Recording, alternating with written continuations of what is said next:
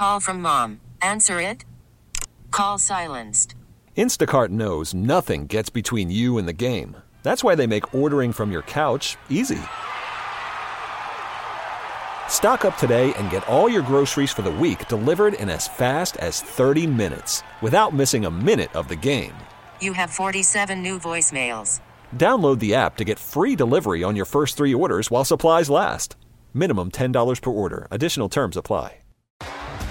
T-Mobile has invested billions to light up America's largest 5G network, from big cities to small towns, including right here in yours. And great coverage is just the beginning. Right now, families and small businesses can save up to 20% versus AT&T and Verizon when they switch. Visit your local T-Mobile store today.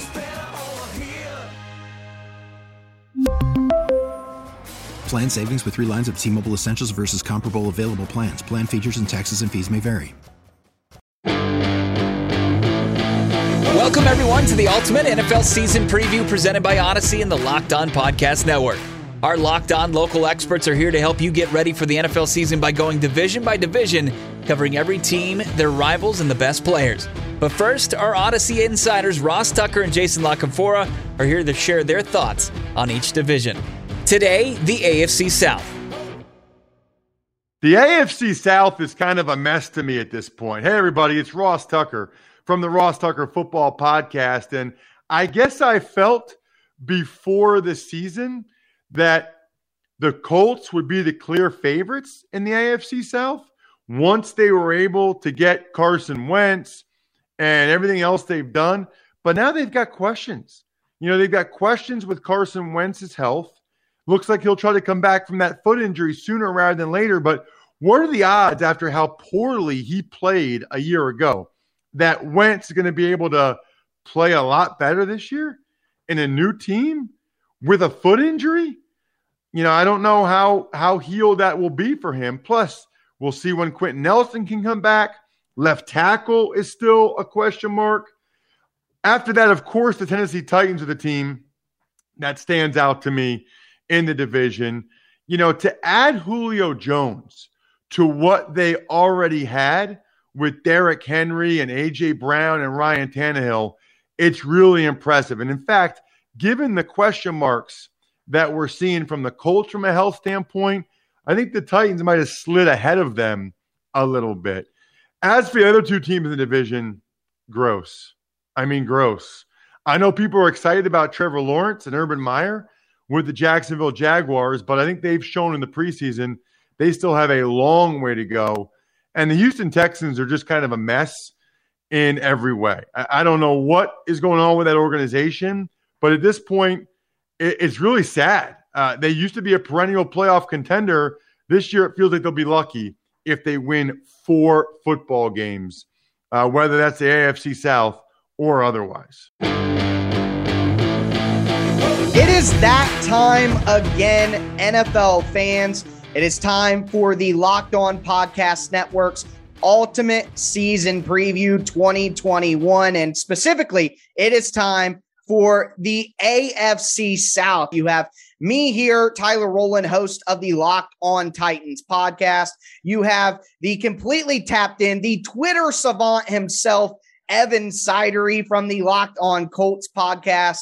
We have the dynamic duo giving you the best analysis possible down in Houston, John Hickman and Cody Davis. And then the OG himself, Tony Wiggins from Locked On Jaguars. Selfishly, we are going to start with the Tennessee Titans, the team that I cover. And just to give you a quick breakdown on the Titans all season, a lot of change on the defense. The Titans got rid of quite a few starters. They added some new faces on defense, some youth in the secondary, Caleb Farley, Elijah Molden, a veteran, and Jackrabbit Jenkins, elevated Amani Hooker to a starting safety, added Bud Dupree and Danico Autry in free agency on the defensive line. Titans had a bad defense last year. They're hoping that it's improved. Also elevated defensive coordinator Shane Bowen from sort of a puppet defensive coordinator last year. On offense, everything is mostly the same for the Titans. Derrick Henry in the backfield, A.J. Brown outside, Ryan Tannehill at quarterback, 4 starters back on the offensive line. But obviously one of the biggest stories of the NFL all season, the Julio Jones trade. So adding Julio Jones kind of take over for Corey Davis. They didn't really add anybody to take over for Jonnu Smith, but the thought is they can do a little tight end by committee and get by. So that's the big changes that you're going to see from the Tennessee Titans this year. Outside of how the team has changed, I want to get into a discussion about not only where I think the Titans will end up and how their season will go, but how the rest of our hosts here from the AFC South think the Titans will end up on the season. And I'll start with who I mentioned before, and maybe the Titans' biggest competition for the division crown, Evan Sidery. Evan from Locked On Colts. Evan, what are you seeing with this Titans team this year, and what's your feel on what they could be? Yeah, it really feels like a two-horse race, Tyler, between the Colts and the Titans for the AFC South crown this year. Obviously, getting Julio Jones, I think maybe leapfrog Tennessee above Indianapolis right now as far as the potential to win the division. But I think it's a real toss-up if Carson Wentz can go for this Colts team. But from the Tennessee perspective, you add Julio Jones with A.J. Brown, Derrick Henry, Ryan Tannehill is shown to be one of the best play-action passers in the entire NFL over the last couple of years. Losing Arthur Smith, I think, is a big deal. He went down to the head coach of the Atlanta Falcons, but you have all the talent in place on offense. The defense still has a lot of question marks to me. I know Danico Autry was stolen from the Colts. The Colts wanted him back. The Tennessee Titans got him, but he's more of a rush down guy compared to a true pass rusher. So I'm intrigued to see what they do there. A lot of youth on that side as well. But I do see Tennessee being a team adding Julio Jones. They should be a 10 to 11 win team this year, in my opinion. And quite honestly, if Julio can be the old version of Julio Jones, that offense with Tannehill taking care of the ball is going to be very hard to stop because you can't stack the box anymore against this Titans team when you have Julio Jones and A.J. Brown on the outside. It's going to make it difficult. Down in Houston, John, Cody, I don't know who wants to take the question, but what are your thoughts? My thoughts about Tennessee right now is that they have no excuse to not have a deep playoff run. As Evan just mentioned, Ryan Tannehill is not going to pass the ball over. Turn the ball over too much. You got two amazing tight ends. Wide receivers, and Julio Jones. And what's my boy name out there who always A.J. Brown? A.J. Brown. I always get disrespected on Madden. He gets pissed off at his Madden rating. But you got two great wide receivers. You got a great offensive line. You got Derrick Henry. I think for Tennessee, they got to, tune up, like you said, on defense. I think defense is where they could have did better in certain games last year if they didn't have to throw themselves or run themselves back into the game, rather. But I think Tennessee is in the position where I wouldn't be surprised come January they're in the AFC title game. How do you feel about that, Cody? I will 100% agree. And to be honest with you guys, I think Tennessee is going to be the one team that could give Kansas City a run for their money in this AFC. Everything that you can say about the Titans going into the 2021 season has been said, but I honestly don't know. Outside of Kansas City, I honestly don't know if there's a better offense because you have Derrick Henry in the backfield, and then you got a dynamic force in your wide receiving core and A.J. Brown and Julio Jones. And I'm sitting there and I'm looking around, at least in the AFC, and I'm thinking to myself, I don't know no other team that's going to be able to stop those guys. I know Tennessee do have some questions on the defensive side of the ball, but Tennessee's going to be one of the games where it's going to be like, okay, we might not be able to keep you guys from scoring, but it's going to become a big shootout down in Tennessee for this upcoming season.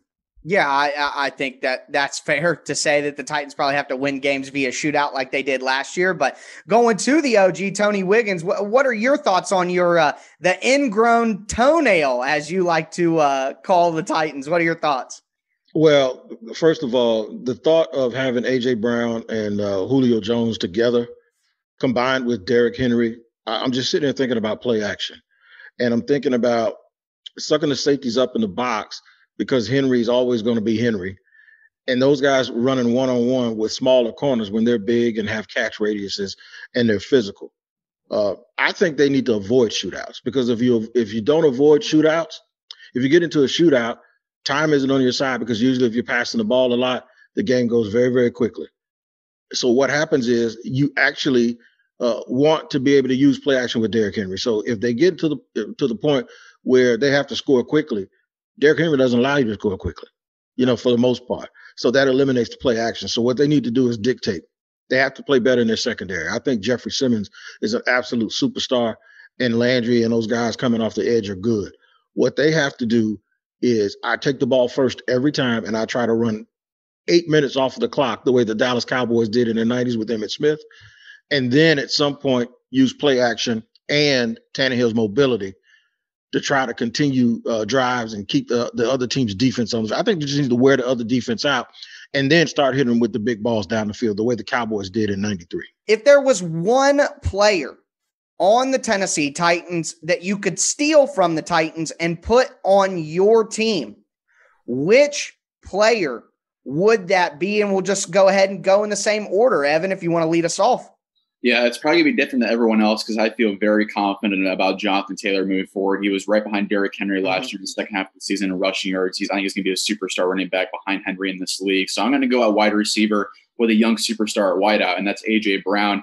Even though Julio Jones is now in Tennessee, I still think Brown's going to have a monster season, averaging over 17 yards per reception in his NFL career so far. Just insane numbers that he's putting up. He had 11 touchdowns last year on over 1,000 yards. Maybe just a slight dip in the touchdown department this year, but I do see even more numbers from Brown coming throughout this year with Julio Jones, less double coverage, less safety help over the top for him as well.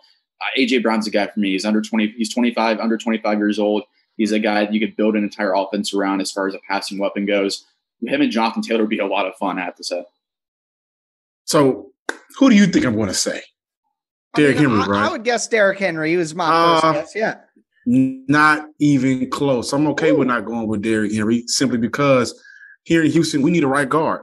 Nate Davis is who I would go get. Wow, I like that. We are not confident in what we have at right guard or the right side of the line, period. And when I look at what Derrick Henry does, Nate Davis in the run game, not pass blocking, but as far as running the ball, Nate Davis is a stud, in my opinion. I'll bring him down to Houston, get him right, get him on the opposite side of Titus Howard, Laramie Tunsil, get him in some Houston food, get him comfortable.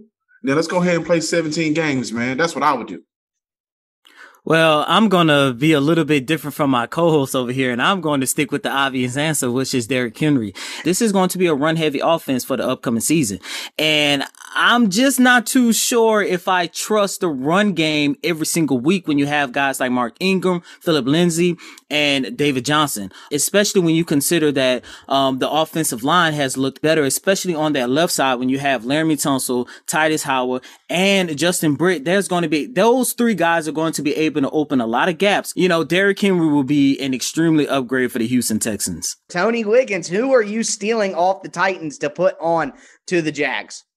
It's funny that you called me OG because I'm going to take the OG, Julio Jones. Ooh, and the reason why is with the young quarterback and with the team that needs explosiveness outside, I still think that Julio, a healthy Julio, is a top 3 or top 4 wide receiver. I still believe right now that when they walk out on that field, Julio Jones has the cachet that a young quarterback would need in a buddy, just somebody he knows I'm going to throw it over there regardless and good things are going to happen. So for me, it would be Julio Jones.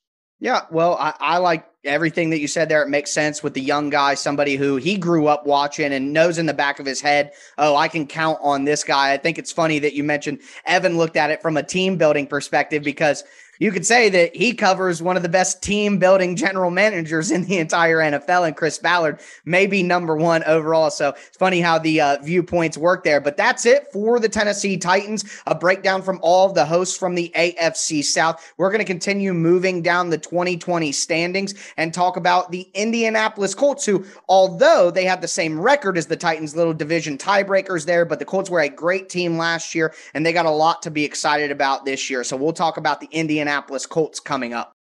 Worried about letting someone else pick out the perfect avocado for your perfect impress them on the third date guacamole? Well, good thing Instacart shoppers are as picky as you are. They find ripe avocados like it's their guac on the line. They are milk expiration date detectives. They bag eggs like the 12 precious pieces of cargo they are. So let Instacart shoppers overthink your groceries so that you can overthink what you'll wear on that third date.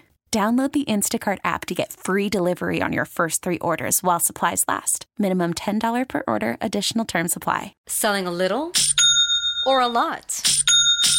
Shopify helps you do your thing, however you cha-ching. Shopify is the global commerce platform that helps you sell at every stage of your business. From the launch your online shop stage, to the first real-life store stage, all the way to the "did we just hit 1 million orders" stage. Shopify is here to help you grow. Whether you're selling scented soap or offering outdoor outfits, Shopify helps you sell everywhere. From their all-in-one e-commerce platform to their in-person POS system, wherever and whatever you're selling, Shopify's got you covered. Shopify helps you turn browsers into buyers with the internet's best converting checkout, 15% better on average compared to other leading commerce platforms. And sell more with less effort thanks to Shopify Magic, your AI-powered all-star. Shopify powers 10% of all e-commerce in the US. And Shopify is the global force behind Allbirds, Rothy's, and Brooklinen, and millions of other entrepreneurs of every size across 175 countries. Plus, Shopify's award-winning 24/7 help is there to support your success every step of the way. Because businesses that grow, grow with Shopify. Sign up for a $1 per month trial period at shopify.com/Odyssey Podcast, all lowercase. Go to shopify.com/Odyssey Podcast now to grow your business, no matter what stage you're in. Shopify.com/Odyssey Podcast. So the Indianapolis Colts now are in a position back here on the show for our Locked On special, talking through the entire AFC South. Indianapolis Colts last year, like Tyler mentioned at the end of the first segment, talk about the Tennessee Titans, had a tiebreaker loss to the Titans for the division title last season. But this Colts team, not a lot of change this year. Only the big change you have to say is at quarterback, going from Philip Rivers, who retired last season, who did very well, all things considered, coming over in a COVID year, was one of the best in terms of completion percentage last year. They fell short in the wild card round. But you get Carson Wentz on board, who, quite frankly, I think everyone would agree here, was a disaster last year in Philadelphia. They're going to try to rehab his career, reuniting with Frank Reich. So far, so good from what we've heard out of camp so far in Westfield at Grant Park. Wentz looks the real deal, but he has come back from a foot injury. You'll have to see how he recovers early in the season. He should be good to go week 1. But outside of Carson Wentz, defense was the big priority for the Colts this offseason. They brought back in the weapons on offense. T.Y. Hilton re-signed. They're betting big on Michael Pittman Jr. to take a leap forward in year 2. But I have to say the biggest acquisition outside of Wentz this offseason was Kwity Paye, the rookie draft edge rusher, number 21 overall. I think was the best pass rusher in this draft class. You had him alongside DeForest Buckner and Darius Leonard in the front seven. The Colts are simply building a monster front seven right now. And you also have a very underrated secondary. Julian Blackmon, Kenny Moore, Xavier Rhodes had a career best season in the Colts zone defense. There's not a lot of holes in this roster. If Carson Wentz can at least be a top 10, top 12 quarterback, I think this Colts team is a double-digit win team next season. The first 5 weeks, though, are an absolute gauntlet. I think that's the toughest schedule in the NFL in the first 5 weeks. Seahawks, Rams, Titans, Dolphins, and Ravens. So we'll have to see how that goes. But let me toss it your way, Tyler. I mean, what's your thoughts on how the Colts maneuvered this offseason, and how do you think they're going to end up? Well, I think it's been my position. Like I mentioned, I think Chris Ballard's a really good GM. I know that some people like to bring up the 32-32, 500 record, 1-2 in the playoffs, and use that to try to maybe diminish how great he is. But like you said, they're building a monster of a defense, and they really it really brings you back to, man, if Andrew Luck was on this team,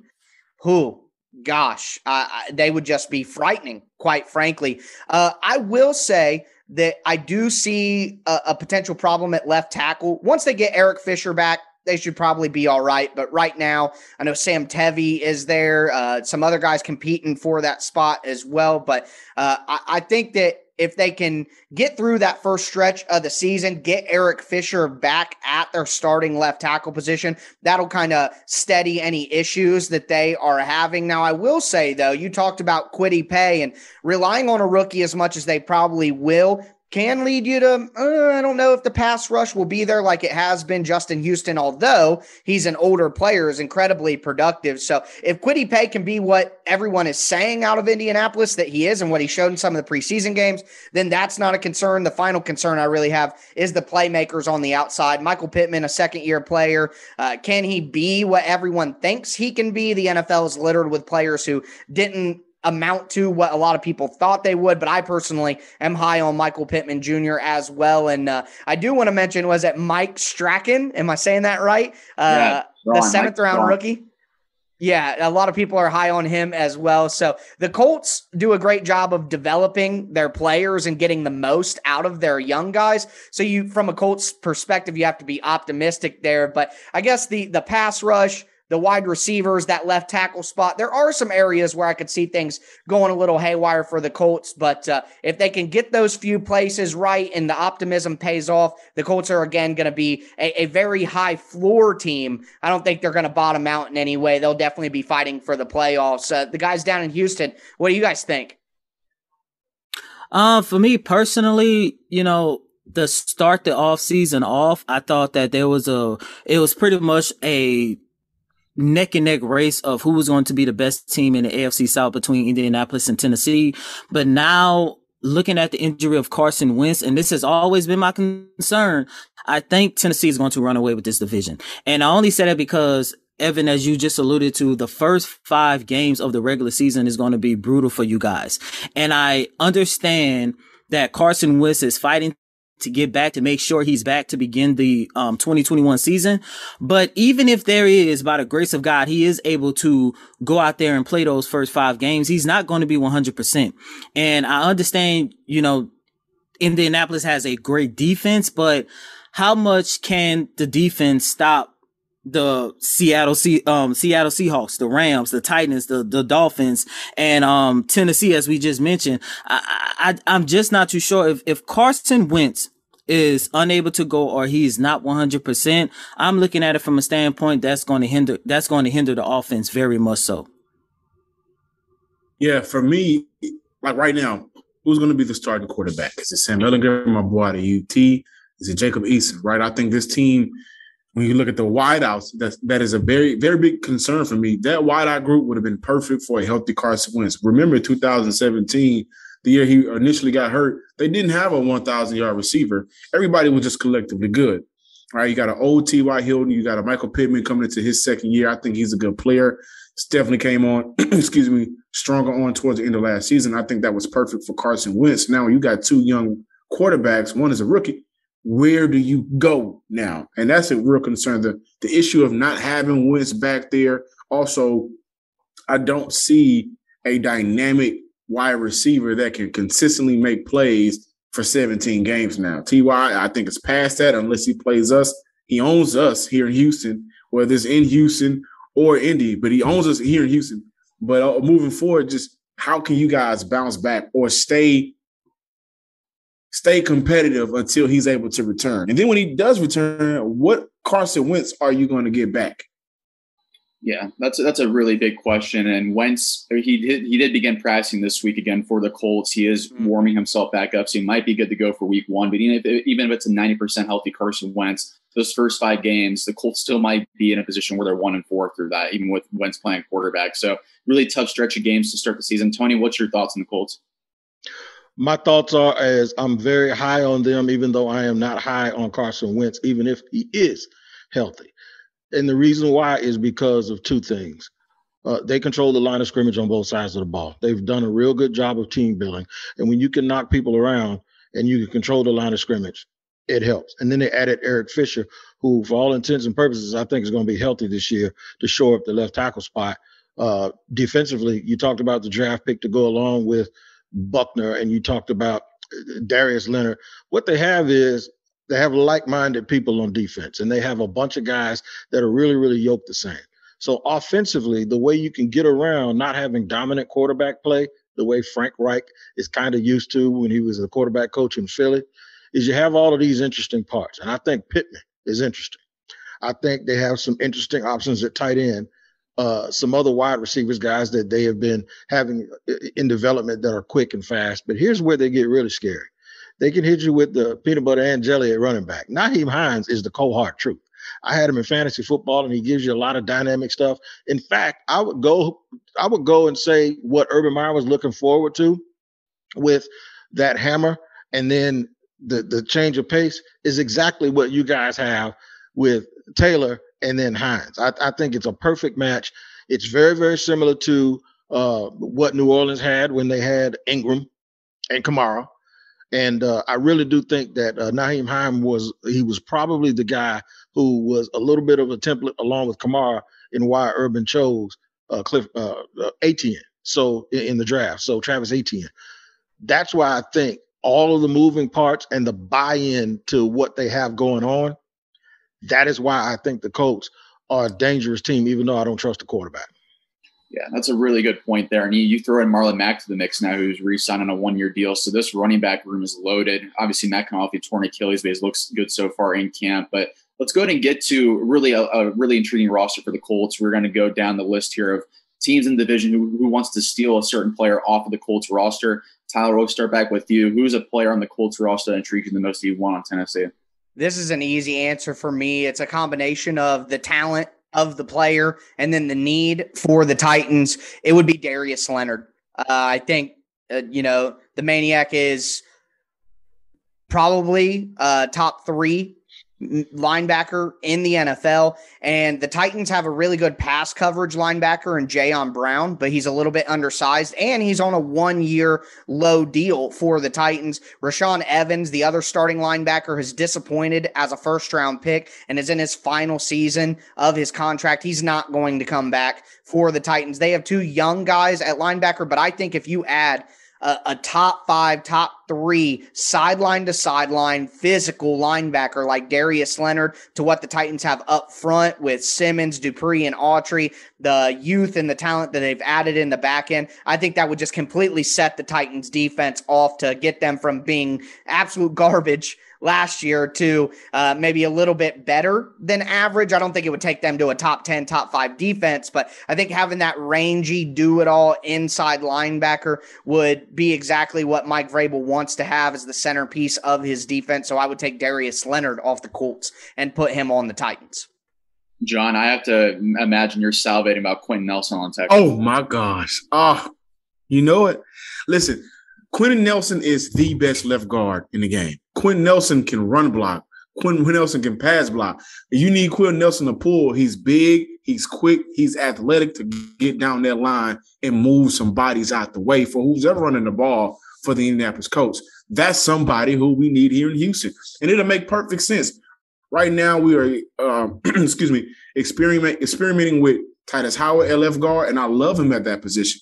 But if we're able to bring a Nelson in, hypothetically speaking, of course, bring a Nelson in, move Howard back to right tackle, that'll completely kind of even out what we have at offensive line.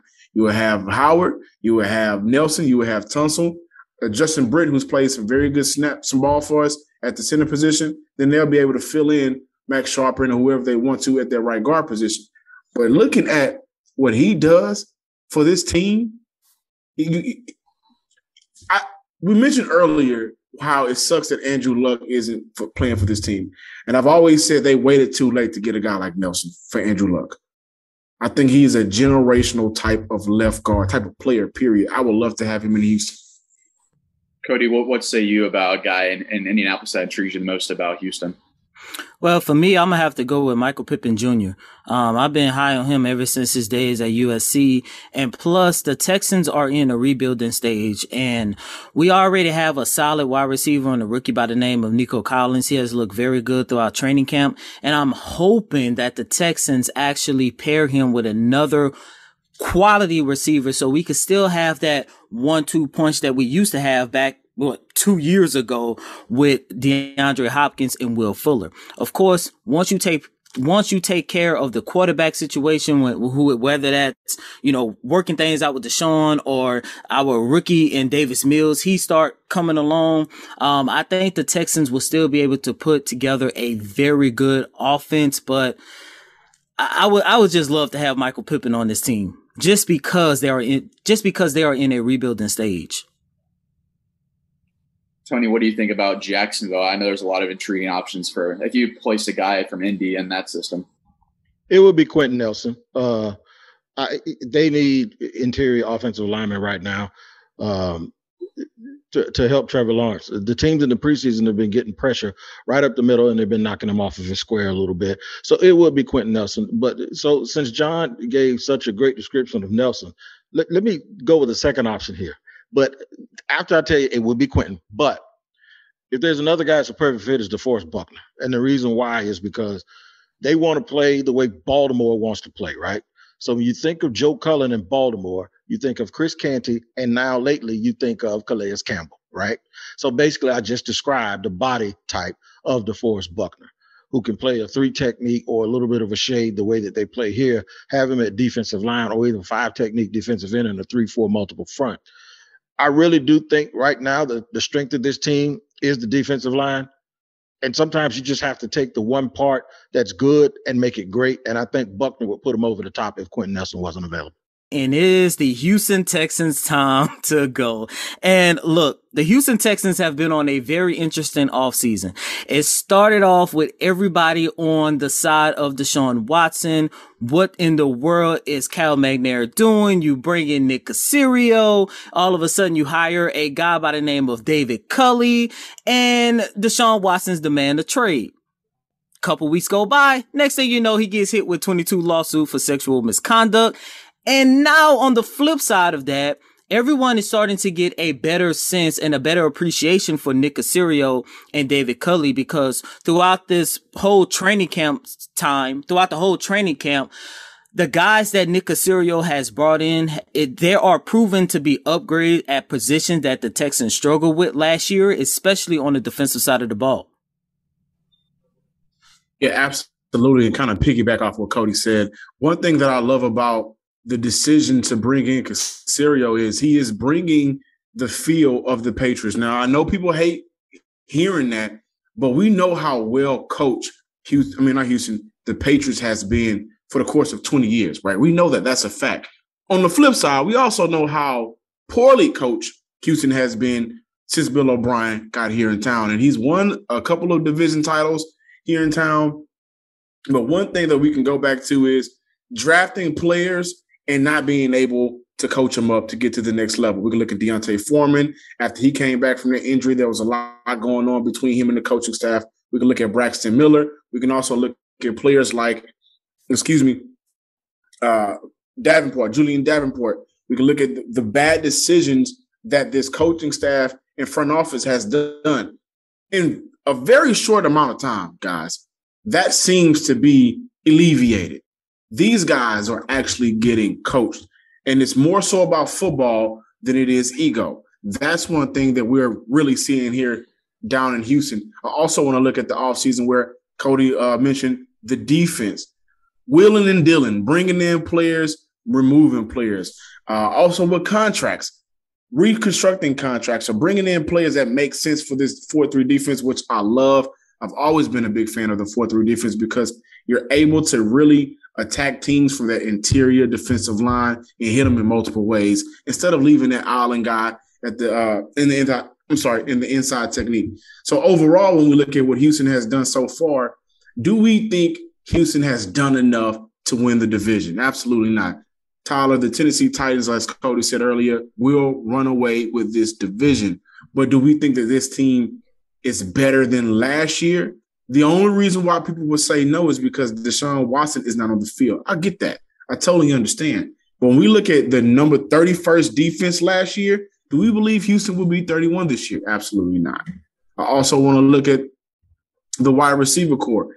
No, we don't have a Will Fuller, and we don't know whether or not we have Brandon Cooks, but we don't know whether or not Keke Coutee will make this team. But I think Houston is able to do things more creative to get the ball and put these receivers in places to win in space. So overall, the coaching is a whole lot better here in town.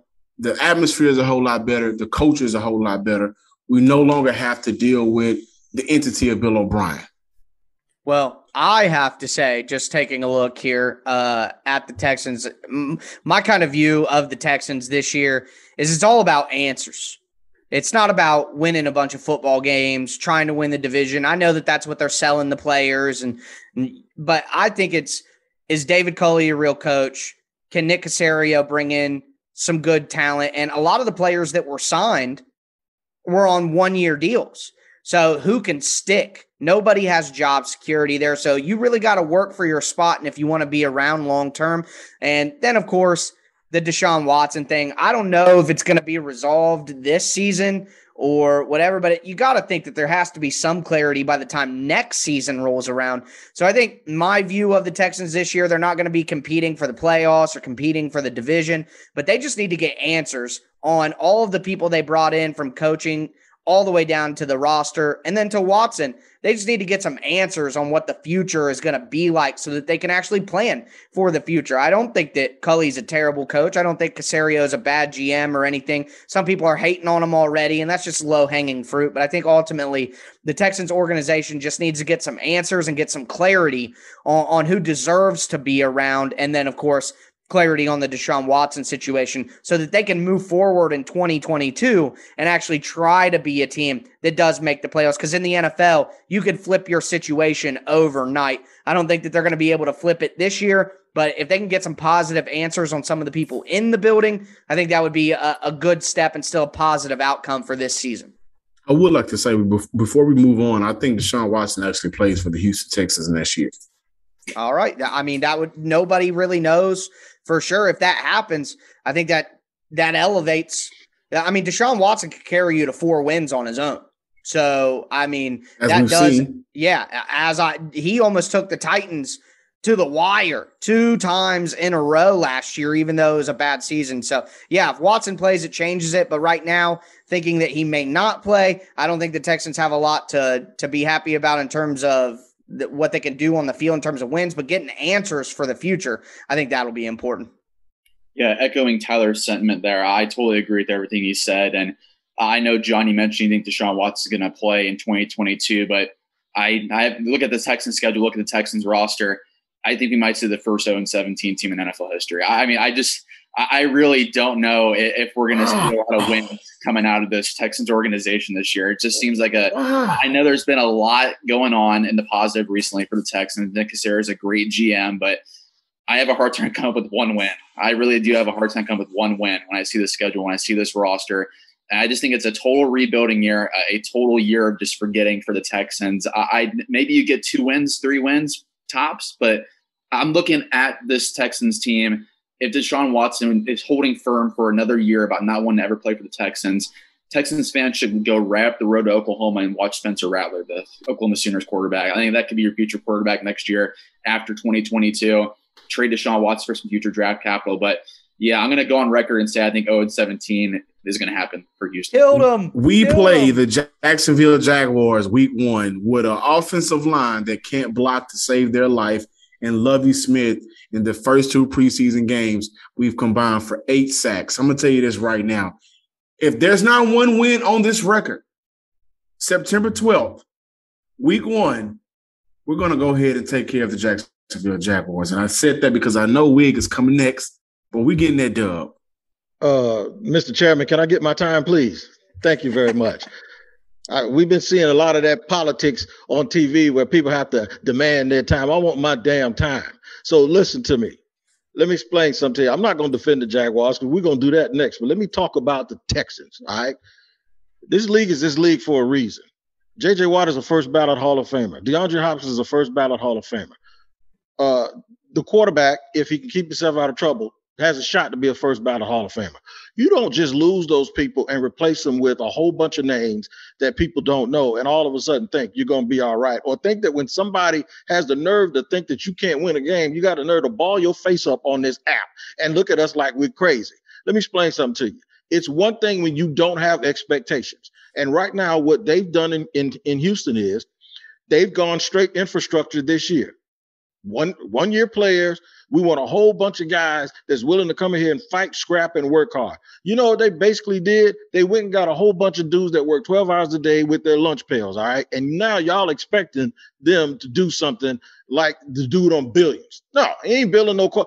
This is what this is. Lowered expectations with a bunch of guys who work hard while a bunch of prima donnas run around getting themselves in trouble. No expectations whatsoever, and the fans will appreciate them playing hard. Now, I've been sucked into this last year because I knew everyone on the Jaguars roster. I thought they could win 5 games, and they went 1-15. Just because you're familiar with those guys, it doesn't matter because you know what's going to happen? They ain't playing against themselves. They're going to get on the field, and they're going to see other people who are good. And I'm not judging anything by the preseason. I grew up with the Washington football team that did not score a touchdown in preseason, and they won the Super Bowl. So I know what the preseason can mean.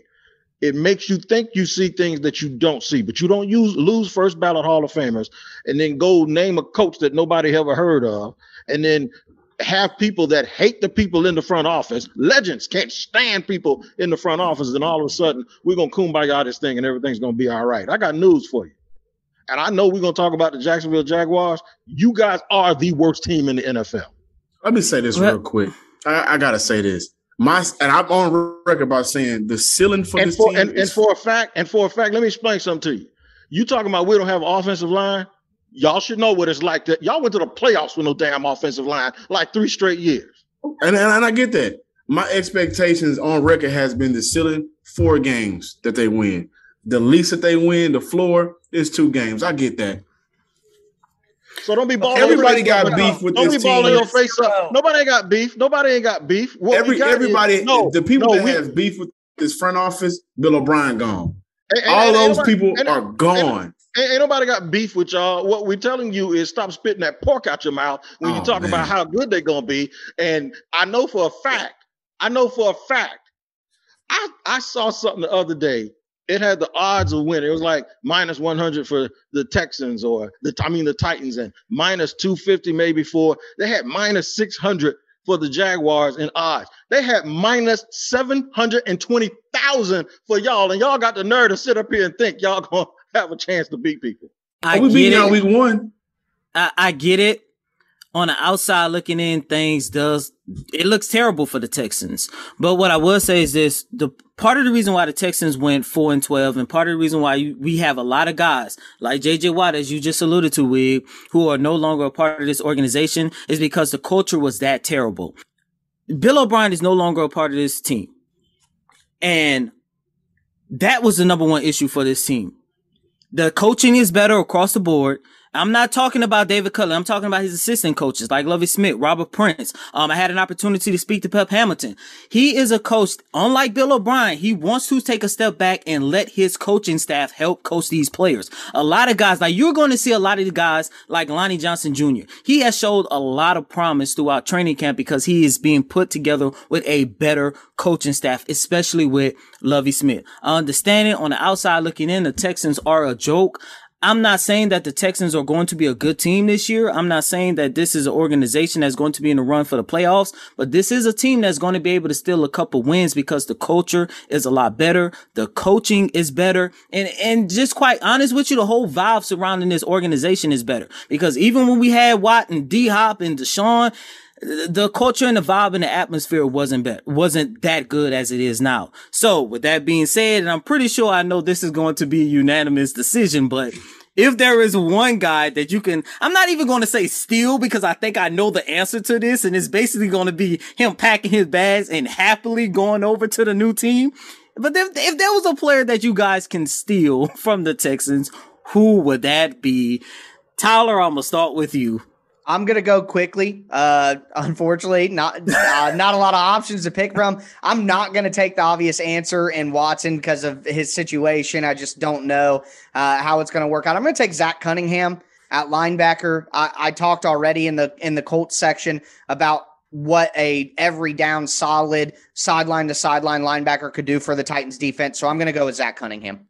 Yeah, I'm going to go off status quo like Tyler just because of Deshaun Watson's question marks. I'm not going to go in that direction. I'm going to put trust in Carson Wentz to see what happens there. I'm going to go with Laramie Tunsil. I can't imagine him and Quentin Nelson on the left side together. That would just be a monster mauling duo. That would be a lot of fun. And add Ryan Kelly at center too. That's just a fearsome trio on the left side. Can't let that happen. We just can't. I'm going to go Larry Tunsil too because John and Cody says our offensive line stinks in Jacksonville, and it probably does, but I'll take Larry Tunsil and move Cam Robinson over to right tackle. T-Mobile has invested billions to light up America's largest 5G network from big cities to small towns, including right here in yours.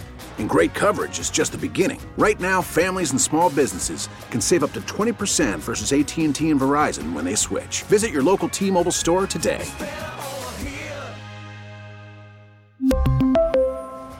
Plan savings with 3 lines of T-Mobile Essentials versus comparable available plans. Plan features and taxes and fees may vary. After the end of a good fight, you deserve an ice-cold reward. Modelo is the mark of a fighter. You've earned this rich golden lager with a crisp, refreshing taste. Because you know, the bigger the fight, the better the reward. You put in the hours, the energy, the tough labor. You are a fighter, and Modelo is your reward. Modelo, the mark of a fighter. Drink responsibly. Beer imported by Crown Imports, Chicago, Illinois. I'm Tony Wiggins of the Jacksonville Jaguars, joined by my brothers in the AFC South as we do a preview here. Let me tell you about the Jaguars offseason. It's been a roller coaster. It started out as a barbecue. They secured the number 1 pick. They then got Urban Meyer, the college football coaching legend, to come back and be their head coach. They promised to do things in a bigger way.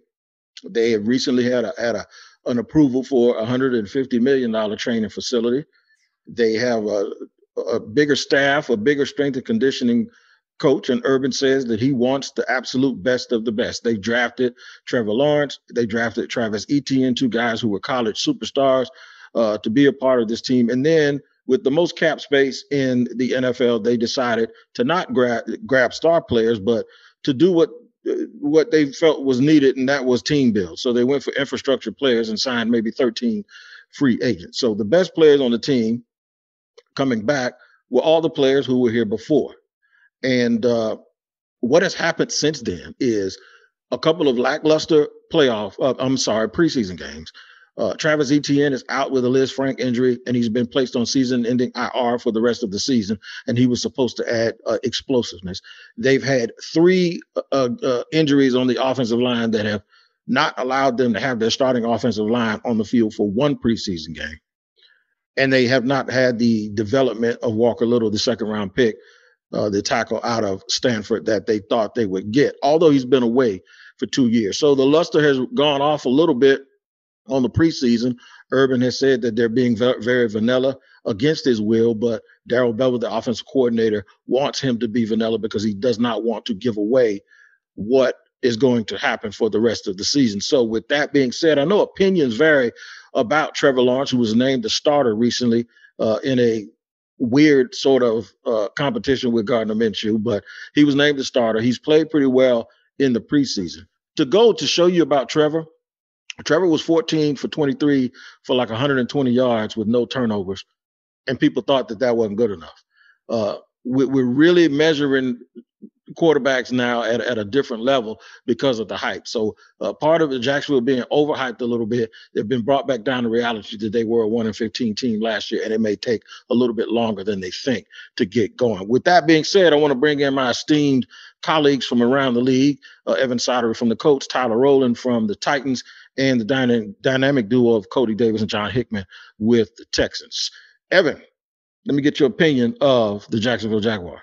Yeah, I'm actually pretty intrigued by what's going on in Jacksonville. I was a huge fan of Trevor Lawrence. I think he is the next coming of these generational quarterbacks. You see Peyton Manning, Andrew Luck, John Elway. I think Trevor Lawrence is the next coming of that.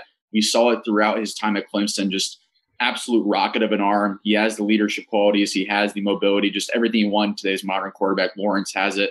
This team reminds me a lot of the 2012 Colts when Andrew Luck first came on board. I don't see an 11-win team for the Jaguars, of course, but I do see around 6 to 7 wins if Trevor Lawrence can get things going. The offensive line obviously is a huge question mark like it was for the Colts during Luck's tenure, but if they can get that situated down the road, you have the running back in James Robinson, you have the young weapons as well. I'm a big fan of Laviska Shenault. I'm a big fan of Josh Allen on the other side as well as a pass rusher.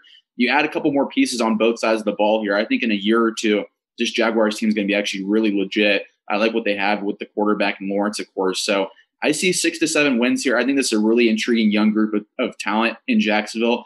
I think the biggest question for me is Urban Meyer. What exactly is he going to be like in the NFL? Because if he can actually be a legit NFL head coach, that does change things, I think, for the long-term picture. That's a great point. Urban does. I think one of the mistakes that he's making is he's delegating too much. I know our friends in Houston talked about how their coach is actually letting his coaches coach.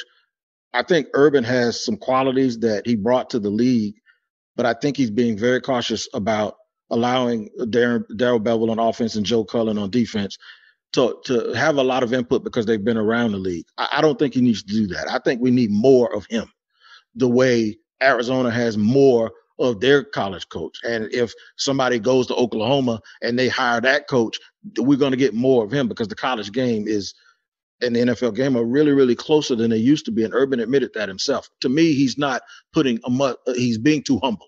He needs to come in and be more of a CEO, a hands-on guy to make people do what he wants them to do as opposed to him acquiescing. And I think that's slowing their progress down a little bit. Let's go to Evan. Evan, what do you think about the Jags? Well, Evan just Evan just went. I'll hop in for him. And here we go. Yeah, Tyler. Yeah, I'll go ahead and just say this. I'm actually with Evan. It pains me to say it. I know there's a lot of animosity between Jacksonville's fan base and the Titans fan base. As I have learned personally myself at times, getting in run-ins with the Jags fans. They definitely have some sharp teeth down there in Jacksonville. But I do kind of like what the Jags are building. I liked their roster really coming into this. I know me and Tony have kind of disagreed, but I kind of like what they had on the offensive line at times. The defense has some really good young talent on it. So I kind of like what Jacksonville's putting together, and I agree with Evan. It just depends on how good of a coach Urban Meyer really is. I think they have talent at all three levels on defense in Jacksonville with Josh Allen, Kayvon Chasen, Miles Jack, CJ Henderson, who maybe they're getting rid of, but they would only do that if they have some good talent behind him. And then on offense, you have a guy like Trevor Lawrence, and the reality is the rising tide lifts all boats. So Lawrence may struggle early on as he gets his bearings in the NFL, but eventually he's going to be an absolute stud. I don't believe that there's a bust potential there with Trevor Lawrence. So I like what Jacksonville has. Like Evan said, I don't think it's going to be one of those years where they shock people in a big way, but I actually have a little personal bet with someone in my extended family. I think that Jacksonville has a chance to win 6 or 7 games this year, and that is a surprise in itself to some people. So I'm a little bit higher on Jacksonville than maybe the general consensus, but I could be proven wrong, and I won't be mad if I'm wrong. But I like what Jacksonville is building, and I think, Tony, made a great point about Urban. They brought him on to be Urban Meyer and to imprint who Urban Meyer is on the roster. He's going to find his way just like Trevor Lawrence, and if that coaching hire works out, I think Jacksonville in about a year or two could be a playoff team. Yeah, just to show you my love-hate relationship with Tyler, he was supposed to go first, but I skipped him. And that, that's it. Them boys in Houston think them boys in Houston think we having fun in Houston. Tyler has had some real run-ins with the Jaguar fans, and I told him one day, don't do it, and he did it anyway. And then I felt sorry for him. So they can be a little bit brutal because they're bitter, and they have a right to be. They've been suffering for a long time. I like to put my hand on the burner, man. I like to get hurt and find out the lesson's hard, I guess. All right, my brothers in Houston, John and Cody. Any specific order? Tell me what you guys. Matter of fact, John, you go first because I know Cody's gonna get dirty.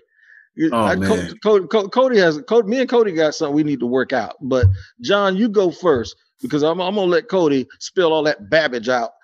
Then I'm gonna say what I gotta say. Go ahead, John. Yeah, I think for me, those two question marks, Urban Meyer, and Tyler, you made a great point. Like, we need to see Urban Meyer. That's what they brought you in for. But can those two question marks in Urban Meyer and Trevor Lawrence be the two key pieces to get this Jacksonville team from, next year with this young squad, next year they got some young talent, and maybe next year, since they went to the AFC title game. Those next years should be now. But when you look at, like I mentioned, I'm an offensive line guy. They got to protect Trevor Lawrence. And so people need to chill out. They need to chill with maybe he's going to be a bust. It took Peyton Manning, 4 to 5 years before we found out he was the general? Okay? People, as you mentioned, we live in this hype, but we want it now. We want microwave success. Take your time and relax a little bit. But can those question marks actually get this Jacksonville Jaguar team from maybe next year to, oh, no, this is the year? And I think if you get 6 or 7 wins out of this Jacksonville Jaguar team with a rookie head coach in the NFL, a rookie quarterback, brought in 13 new players, but you got players on the opposite side of the ball on defense, you do got some young studs. They just got to figure it all out. I think y'all do move CJ Henderson at some point, though. I don't think his time in Jacksonville is going to last too much longer, but that front seven is scary. Kayvon Chasen got to give you a way more than what he did last year, but Josh Allen is a guy that I dread watching, dread playing. He's that good. I just want to see what these question marks, can they be the answers? I actually don't have Jacksonville winning that many games. I have them winning no more than 5. And that's no disrespect to Jacksonville, because I do believe that Urban Myers is the coach that you guys need. And I do believe in Trevor Lawrence, but I think the loss of Trevor Etienne is really going to hurt this organization, especially considering that regardless of how good we expect Trevor Lawrence is going to be in his career, he's still going to go through some struggles as a rookie. And I really like the pairing that they did for him. Not only did you get Trevor Lawrence, but you got a guy that he was already familiar with in Trevor, that he's coming into this season. He's coming into the offense. That is a guy that he already has chemistry and camaraderie with. With Trevor missing the entire 2021 season, I think that is going to hurt Trevor Lawrence the most. Plus, you got to take into consideration the offensive line. I must say, I have to be honest about this. I did not know that Jacksonville offensive line had a couple injuries, and that's probably part of the reason why we saw them look so bad in these last 2 preseason games, especially what we saw Monday night against the New Orleans Saints. But I just think the loss of Trevor was going to hurt at least the start of the promise for this organization moving forward. I totally agree with you. And they had 2 starters out. So I'm going to give you a mulligan here, even though you didn't know that. They looked worse in the first game against Cleveland. But Cam Robinson played. They only had 2 guys out, Norwell and Leonard, the starting guard and the starting center. However, Cleveland did not start any starters on their front 7. And they were in the backfield every single time. So it's still a red flag for me that they seemingly played no Myles Garrett, none of those dudes, and they couldn't block them with 3 starters in the line. And then the other 2 guys, they're in their top 7. So you need 8 good offensive linemen in order to compete because of injuries and because of guys just getting tired in certain games. So with that being said, let's go in the proper order. Let's go Tyler, Evan, and then to John and Cody. If you could snatch a player off of the Jaguars team to help your club, who would it be? This was really tough for me personally. It came down to well, it's hard to call the first one young anymore. He's kind of in the middle of his career now, but I'm just going to keep it consistent. I took a linebacker from the Colts. I took a linebacker from the Texans, and I'm taking a linebacker from the Jags. I'm taking Myles Jack. And I know that he had like a down year a few years ago, but bounced right back. He's a guy, maybe, not the biggest guy like a Darius Leonard, but man, he'll hit you in the mouth. He's all over the field. He can cover, not only in zone coverage and man coverage. He can step up against the run and play with physicality. He is a picture perfect sideline to sideline guy when he's playing his best football. So I'm going to go ahead and take Myles Jack to pair with Jayon Brown on the inside for the Titans. This is an easy one for me. Even though the kumbaya with Carson Wentz and Frank Reich has been fun so far the last few months, if I have a chance to snatch Trevor Lawrence up behind this Colts offensive line, I'm doing that every single day of the week. And you have a rookie contract for the next 5 years. Super Bowl window opens wide up and you get Trevor Lawrence behind that offensive line. So I'm going to steal Trevor Lawrence here for the Colts. Yeah, for me, I'm going to take somebody that makes sense for Houston at this point in time. And this may sound weird, but I'm going with Gardner Minshew. There's a lot of questions at quarterback. We look at Jeff Driscoll is still second on this depth chart. When was the last time have you guys watched Jeff Driscoll play football? Don't worry about it. It's been bad. Yeah, it's bad. It's bad. And we don't know what Davis Mills can do. One thing I know about Gardner Minshew is he's better than what I think a lot of people think he is. He's better than Mills. He's light years better than Driscoll. Is he better than Tyrod Taylor? We're going to find out more Saturday because Houston is planning to play their starters for, I believe, a half. Cody's been there practicing. That's been an emphasis, preparing them to play a half of football. But moving forward, Gardner Minshew's on his rookie contract as well. We can bring him in, see what he has left, and we maybe move forward with him. I'm not sure, but he's better than the 2 options that we have outside of Tyrod Taylor right now.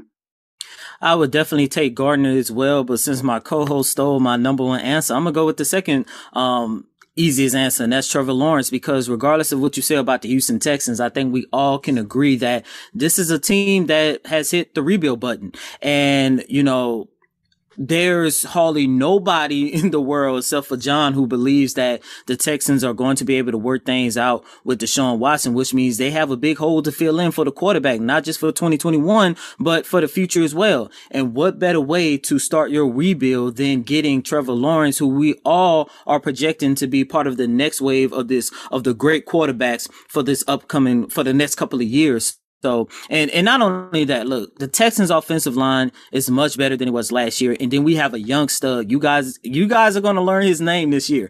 Nico Collins. He has looked very good throughout training camp. He's a big body receiver. And I'm just hoping that the Texans throughout this rebuild pair him with a good quality quarterback. I would love to see Trevor Lawrence and Nico Collins play some years together here in the city of Houston. Go ahead, Tony. I want to be clear. So you take Trevor Lawrence as a consolation to taking Gardner Minshew? Yes. No, only because John, stole my number one answer. No, I'm going to be clear. If you had your choice, regardless of who John took, both of y'all would take Gardner Minshew over Trevor Lawrence. Well, I'm just being realistic. We know. Me too. All right. Yeah, so just realistically. Yeah, of course. Y'all love those lunch pail dudes. I'm serious. No, 10 times out of 10, we taking Trevor Lawrence. But we know that I don't think Jacksonville would take Deshaun Watson if he was available. A heads up, take him and we get Trevor Lawrence. I don't think they'll do that. I got so realistically, the next best option, considering I'm looking at what this team needs, we've got better on defense. We got better offensive line. We got better at the running back position. The question mark has been the quarterback, number 4. Number 5, Tyrod Taylor. I'm bringing in Gardner Minshew because I'm telling you guys right now, if at any point of the season, Jeff Driscoll is in a regular season game and it's not due to the fact we're closing out a game and we're up 10 with 3 minutes left, I don't even want to see that. I need to see a minute. We don't want to see him at all. And I do mean at all. Then we have a problem here in Houston. Yeah. That's why I'm going with Gardner Minshew. And Houston, you have a problem. With Jeff Driscoll, we do. Yeah, that guy has looked terrible. Yeah. That all makes sense. Well, we have literally previewed every single team in the AFC South. There is no place on earth where you can get a better AFC South preview than what you just got. We are going to cap this thing off and land this plane by quickly going through the predictions for where these teams will land from each host. So we are going to go ahead and jump into that next. Okay, we are back. Finally, going to cap off this odyssey of an adventure by doing some predictions for the AFC South. Tyler Rowland here, host of the Locked On Titans. Again, just to refresh, we got Tony Wiggins, Locked On Jags, Evan Sidery, Locked On Colts, John Hickman and Cody Davis from Locked On Texans. I think that the Tennessee Titans do win this division. I have them at about 12-5, 11-6, somewhere in there. I think the Colts are a playoff team, getting the last wild card spot, going 9-8. I see Jacksonville realistically being 5-12 and having some bright moments that will keep their fan base very energized for the future. And then the Houston Texans, I do see them going 2-15 on the year. I kind of agree with some of the analysis. It is the NFL. They have NFL players. They might be able to get a couple of wins this year. So 2-15 with the Texans bringing up the rear. Evan, your team got second in the division. You'll go second here. What do you think the division final standings look like? Yeah, it looks very similar to yours, Tyler. I think Tennessee does go 11-6. I do think the Colts go 11-6 too. I do think Tennessee wins the tiebreaker again this year. I think the Colts are going to stumble out of the gates a little bit, but they have a really soft schedule in the second part of the season. So I think they make up some ground, get to 11-6. Carson Wentz plays at least competent football as their quarterback, top 12, top 15, so to say. That could get it done. Jacksonville, I'll go 6-11 here. I think Trevor Lawrence is going to get them going later in the season. It's going to be a really intriguing team to watch. And as I mentioned earlier in the show, I'm just going to stick to my guns. Houston Texans, 0-17. Texans, that's you guys. What is the dynamic duo in Houston think the division standings will look like? I think for Tennessee, I think you guys go 12-5. I think, you made some adjustments on defense, and when you add Julio Jones, when you already have A.J. Brown and Derrick Henry with a quarterback like Ryan Tannehill, who reminds me a lot of those great Alex Smith years. I don't know if he's going to go out there and win you a bunch of games, but with the talent around him, you don't expect for him to lose a bunch of games. I think 12-5 is fair for you guys, and I do think you guys will be in the AFC title game. Indy, I think, goes 9-8. I don't know how this team bounced back without Carson Wentz. Even if Carson Wentz comes back, what Carson Wentz will this team get? Will it make sense to put him back in, even though I know that contract is crazy? They got to pay him. Will it make sense to start him, or do you want to roll with whoever is hot right now at quarterback, whether it's Eason or Sam Ehlinger? And I'm pulling for my boy out of UT, Sam Ehlinger. I hope he has a fighting chance. Jacksonville, I think 7-10. I like this team, man. I like Trevor Lawrence. What I see out of Trevor Lawrence is the exact same thing I saw out of Andrew Luck. Coincidentally so, it took them a long time to put an offensive line around him, which led to his early retirement, but I think he's that generational. For us here in Houston, I got 2. 5-12 is the ceiling, and that's a very high ceiling. I know that. 3-14 is where I think realistically this team will end up. I will say this, come week 1, I think Houston gets the first dub of the season against the Jacksonville Jaguars. Well, mine's a little bit similar to my co-host John. I do have Tennessee actually going 13-4. I am really intrigued by this offense. I just don't know too many teams that's going to be able to stop Derrick Henry in the backfield, and then you got a dynamic duo with your wide receiving core. Like Tennessee is going to make some noise. After that, Indianapolis, I do have you guys at 8-9, only because those first 5 games of the regular season, I think that's going to be too hard for you guys to overcome, especially considering that Carson Wentz will not be 100%. Now, for the final 2, I'm sticking with the team I cover. I think the Houston Texans, from what I'm seeing in training camp, and for what I've been seeing ever since the start of OTAs, like I say, the culture around this organization, the vibe around this organization has improved. I got the Texans at 5-12. I think that is a realistic record for this team, and I also think that's the ceiling for this organization as well. And for the Jacksonville Jaguars, like I just mentioned, I think the loss of Travis, I'm sorry. I think the loss of Travis is a little bit is a little bit hard for you guys to overcome, because like I just mentioned, I just know going into his rookie season, Trevor Lawrence will struggle, and that was going to be a safety blanket for him because he already has chemistry with his running back. But I do have you guys finishing at 4-13. All right, I'll go 13-4 for Tennessee. They'll have the second best record because I think they'll win at least 5 games in the division. I don't know if they'll be better than Buffalo or Cleveland, but I think Buffalo and Cleveland will, because they'll have to fight through other teams in their division.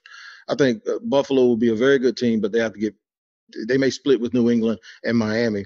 And then, of course, I think Kansas City is the cream of the division. So I think a number 2 seed for the Titans. I don't know if that necessarily means they're the second best, but they'll have the second best record in the conference. For Evan, I just don't trust the quarterback, but I trust him enough to be competitive at 10-7. I really think that they have a shot to be 10-7 and possibly win some games that they're not supposed to win. And if they do that, they could probably add a game or 2. I'm going with Jacksonville 3rd, and I'm going to say 7-10 because I do think at some point they're going to click, they're going to figure it out, and they're going to win some games. They have a little stretch of about 4 games late in the season where they don't necessarily have the toughest opponents, and they might be able to get 1 or 2 early. I think they'll win the opening game anyway. Houston, I'm going to say 1-16 because I do want y'all to have a little bit of hope, right? I just don't trust the roster. It's nothing really personal. I've never disliked Houston. I've just seen teams that go through this dysfunction with Watson and all of the press clippings and the guys leaving and then starting over with a new coach and a new GM, and where everybody tries to get on the same page, but you still have to kind of win it on the field. I don't think the organization has paid the consequences yet for their ineptness. I don't think last year was it. And I think the ineptness kept going with the whole Watson fiasco that he probably caused on himself. There's usually a price you have to pay with that that's not negative press. And the price is usually the product on the field. So that's why I think they're due for about a 1-16 season.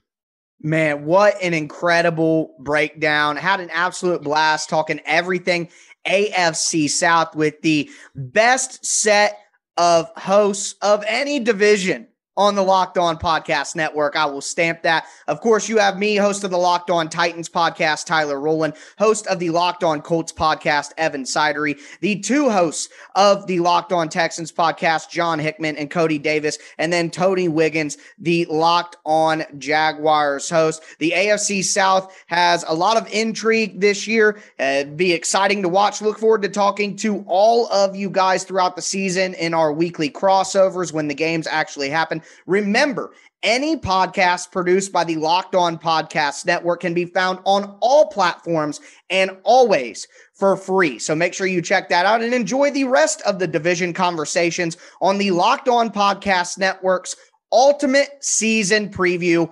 2021. So I've gone back and forth as to who I think will win the AFC South. Initially, I was thinking the Indianapolis Colts. I felt like Carson Wentz would have something to prove. He's back with Frank Reich. But there's too many question marks right now for the Colts. You know, the health of Quentin Nelson and Wentz, the performance of Wentz, and then the left tackle position. I'm not seeing as many question marks with the Tennessee Titans. Titans have been a solid team under Mike Vrabel. They added Julio Jones to replace what they got from Corey Davis. I like, and I'm predicting the Tennessee Titans to win the AFC South with the Colts closely behind them. The Jaguars are in third place, and the Houston Texans might already be on the clock with the number one overall pick in the 2022 NFL Draft. Tune in tomorrow as we continue our 8-part series breaking down all 32 teams across all 8 divisions ahead of the 2021 NFL kickoff as the Ultimate NFL Season Preview brought to you by Odyssey and the Locked On Podcast Network continues. In tomorrow's episode, we'll see if the Buffalo Bills can win back-to-back division titles for the first time since 1991. It's the AFC East. We really need new phones. T-Mobile will cover the cost of 4 amazing new iPhone 15s, and each line is only $25 a month. New iPhone 15s? It's better over here. Only at T-Mobile, get 4 iPhone 15s on us and 4 lines for $25 per line per month with eligible trade-in when you switch. Minimum of 4 lines for $25 per line per month with autopay discount using debit or bank account. $5 more per line without autopay, plus taxes and fees. Phone fee at 24 monthly bill credits for well-qualified customers. Contact us before canceling account to continue bill credits or credit stop and balance on required finance agreement due. $35 per line connection charge applies. See T-Mobile.com. Now, with the MLB app, you can get baseball your way. Pick your favorite team, your favorite players, and get customized highlights, stories, and breaking news right on your home feed. Follow the action with Game 10, where 3D replays add another dimension. Plus, notifications can keep you connected to every pitch, every hit, every game. The MLB app. Baseball your way. Download it now for free from the App Store or Google Play. Blackout and other restrictions apply. Major League Baseball trademarks used with permission.